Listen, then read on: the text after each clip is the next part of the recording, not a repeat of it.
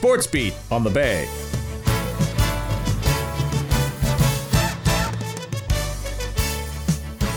Good morning, everybody. For November 17th, this is Sports Beat. This is Dan Caswell with Adam Caswell and Grant's here as well. How are you, gentlemen? Fantastic. Doing good, yeah. I think we're going to dedicate today's show to the Canadian men's soccer team and to Canadian men's soccer and women's soccer in general.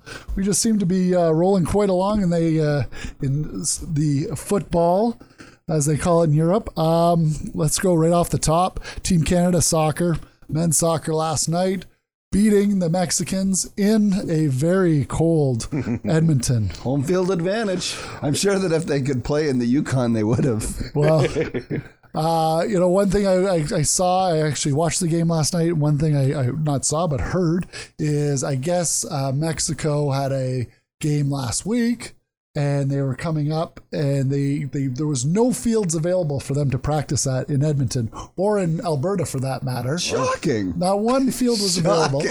And anyway, so they ended up having to practice somewhere in the States in Indianapolis or something like that. -9 is a cold game if you really think about it. You have football players that are bundled up, and a lot of those soccer players had bare legs, bare arms, bare heads. Yep. That's a pretty frosty environment. Well, and you watch the second goal. The celebration was jumping into a pile of snow and doing a couple of snow and angels. sitting on the frozen concrete. Exactly. Yeah. Just toughen you up a little bit. But yeah, I love the fact that they really took advantage of that home field advantage. Like they basically had the most northern field that they could find to play in. Yep. It's going to be a long be ride back to Tijuana for those Mexicans. The heaters are going to be on. The Mexicans' teeth they're still chattering. Yes, they are. Now, a couple of things about the game. Kyle Larin scored both goals, and now he is tied for most goals in World Cup play, in Team Canada play with 22. It's just for people that don't know, the top 3 teams in every group get an automatic berth to the World Cup. Right now, Canada's in first place. They're in first place. Go ahead. I believe they've got 6 games left. Yep. They play they play 3 the end of January, and then another 3 kind of in the end of March. Yeah. Now, with that, they've already played 8 games, so they've played everyone in their pool. They have 4 wins and 4 draws. And with a win, they get 3 points. So they took 4 points away from the Mexican team because they beat them once and tied them the other time, or it was a draw. I guess there's no ties in soccer. Nah. It's a draw. And they're in good position to be one of the top 3 teams. Now, if something happens and they don't do well in the next 6 games, and they end up in 4th, then there is kind of call it a wild card tournament to get those final spots for the World Cup. Yeah, and you've got 6 games, so there's a lot of points that are still available right now, and there's some games that are going to be very winnable, and then there's some games that are going to be tough. So you've got Panama, who they're tied for 3rd or tied for 4th, however you say that. They're going to be hungry for a win. Would they be drawed for 3rd or 4th? Drew. Or would it be? I think outside the game, when you're in the standings, you're tied, but in the game, you're drawn. Okay. So with that, but I mean, they have already played Panama and beat them 4-0. 100%. Now, was that in Toronto when they played Panama? So, obviously, the next game would be probably in Panama on their home turf, or down south somewhere. Yep. Down south somewhere. So they are shaping up. One of their games that they have left in January is against the Americans. Yep. The other one's against Honduras.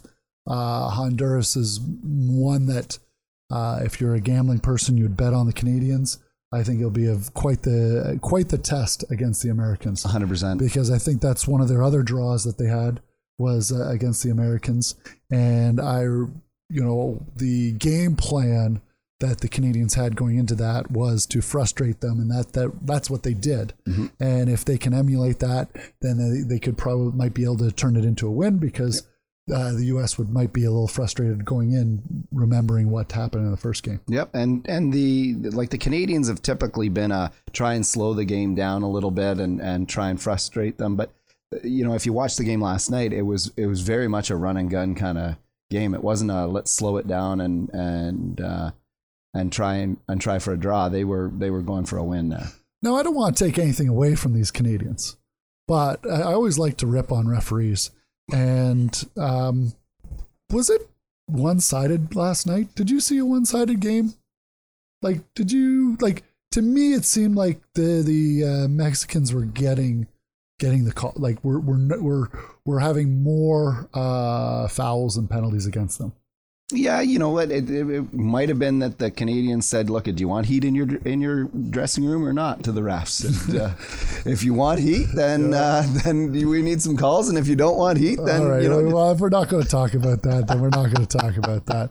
It's just I happen to notice that sort of stuff. And you know what? With that, we're going to segue into my next kind of ripping on the referees. This is kind of a bit of a rip on referees day. Holy, you're on fire today. And so, Connor McDavid, do you think, and we can open this up to the Festing Toyota text line as well, at 705-224-2527. Indeed. Do you think that he's not getting the calls that should be going against the players? Do you think that just because he is, one of the fastest guys on the planet with the puck, and definitely one of the fastest guys on the planet without the puck, that there is, the old, 1990s, early 2000 obstructions that we don't hear about, and he's, guys aren't getting called because it's Connor McDavid? You know what? I would tend to agree with that. And you'd think that he'd get more calls, but it's almost like he's so fast that the refs are like, he escaped, so no harm, no foul. Yeah, but it's ruining the scoring chances, and it's actually making the referees look worse when Connor McDavid's blasting around a guy and a guy hooks or trips or whatever, and rather than a shot on net, he ends up, kind of down and into the corner. Yep. And so, I don't know, for me, I want consistency. Yep. I want consistency. And, Connor McDavid could have got away with something last night when he elbowed, who was it from Winnipeg behind the net? I forget who it was, but elbowed a guy right in the head. Yep. We were talking about a headshot with a San Jose player on Marner. Guy got 2-game suspension. Yep. That wasn't a blatant hit. This was a blatant elbow to the head, and he gets a 2-minute roughing. So I guess it can go both ways, but also going back to with him, being so fast and all that sort of stuff. Does the ref just say to the other bench, guess what? I'm going to call it as I see it. And if you're not fast enough and you're hooking them or whatever, or tripping or obstructing them anyway, I'm calling it. And then at least he sets the tone with the opposing team, and away you go. Yeah, but the last time a referee spoke out about reffing a game, he lost his job when he had the makeup call. Ooh, we better get a makeup call. Well, it's not a makeup call. It's just how, I'm sure, with games where, last year's game, Washington versus New York Rangers. Remember when Tom Wilson was ragdolling Panarin? Yeah. I'm sure the next game that they faced each other, the ref went up, said, I'm going to call this tight. I don't want this game to go out of hand, all this sort of stuff. And it trickled down from the head office, Gary Bettman's office.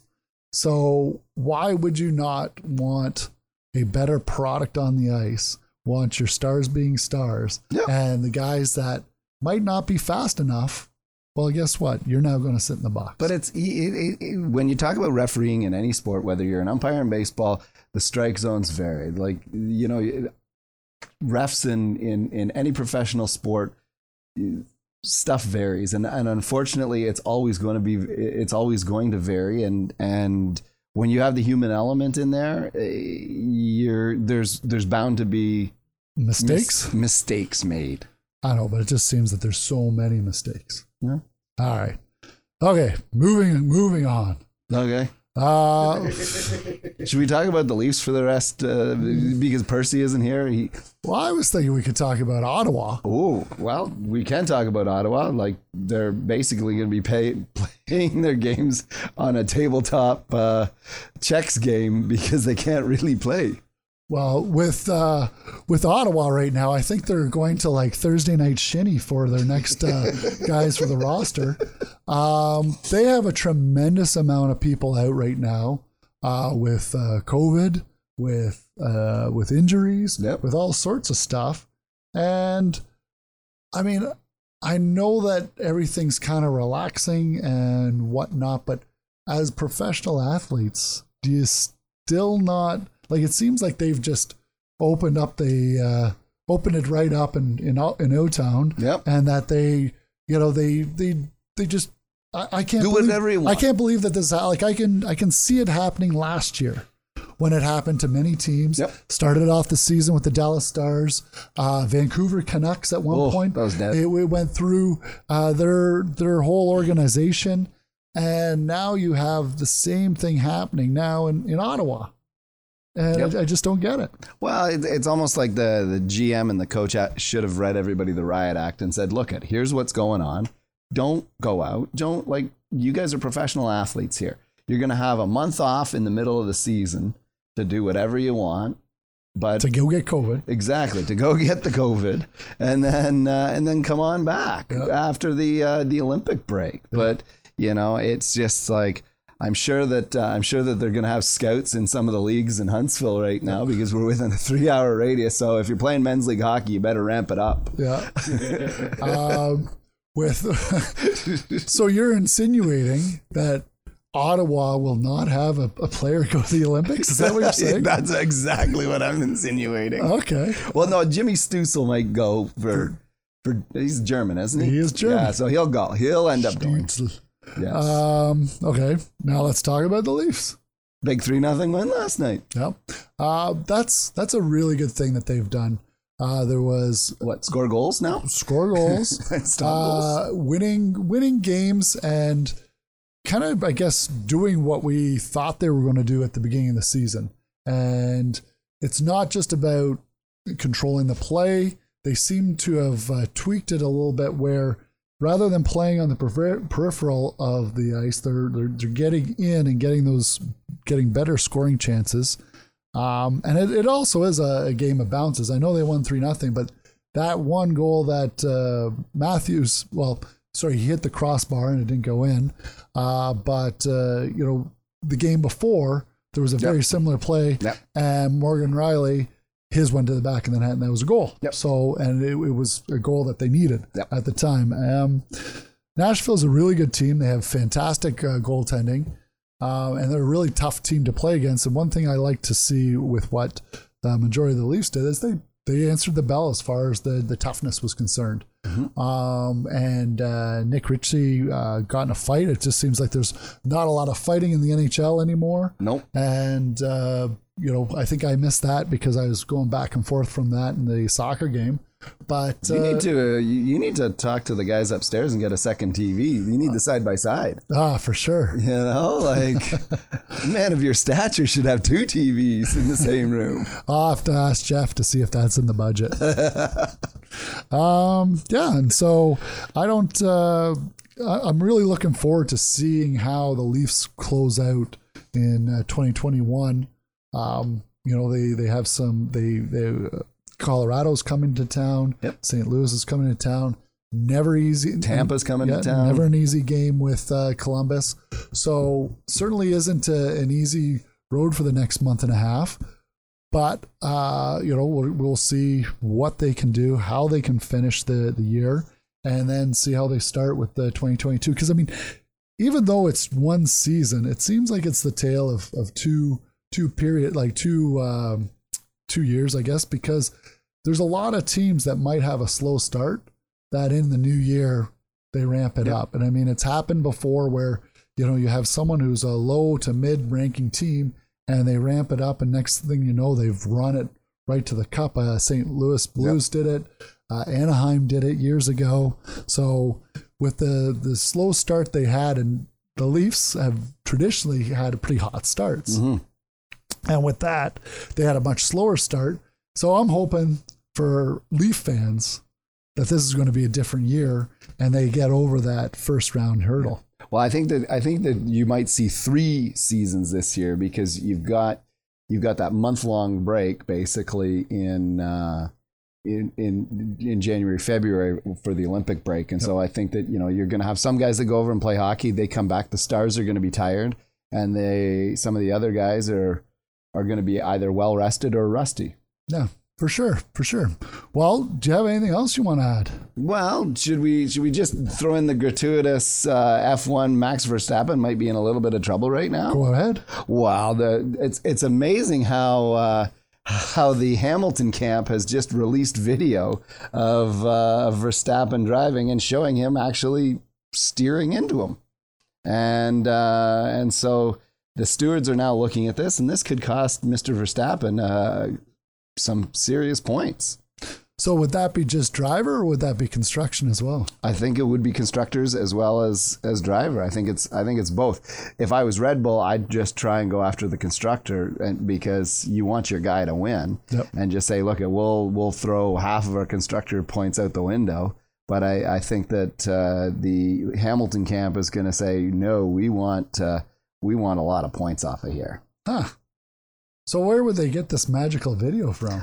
Well, it's an onboard video that they found on Red Bull. It's probably available. Well, with all the camera angles, like you can all of a sudden have 72 different angles from each car with all the cameras on there. And so I think that they probably got one of their lackeys to watch the entire race from the start to finish on the Verstappen camera, and lo and behold, they found this. Well, maybe sometimes, when you take a picture and it's like totally reversed, so maybe he was steering away from him, but it looks like he's steering into him. No, they didn't have the reverse selfie on that one. No. Right. It was the correct angle. All right. Well, I think we've done it. I think so. We did it. Another show in the books. For Adam, Grant, and myself, thanks for listening to Sports Beat, and we'll talk to you on Wednesday.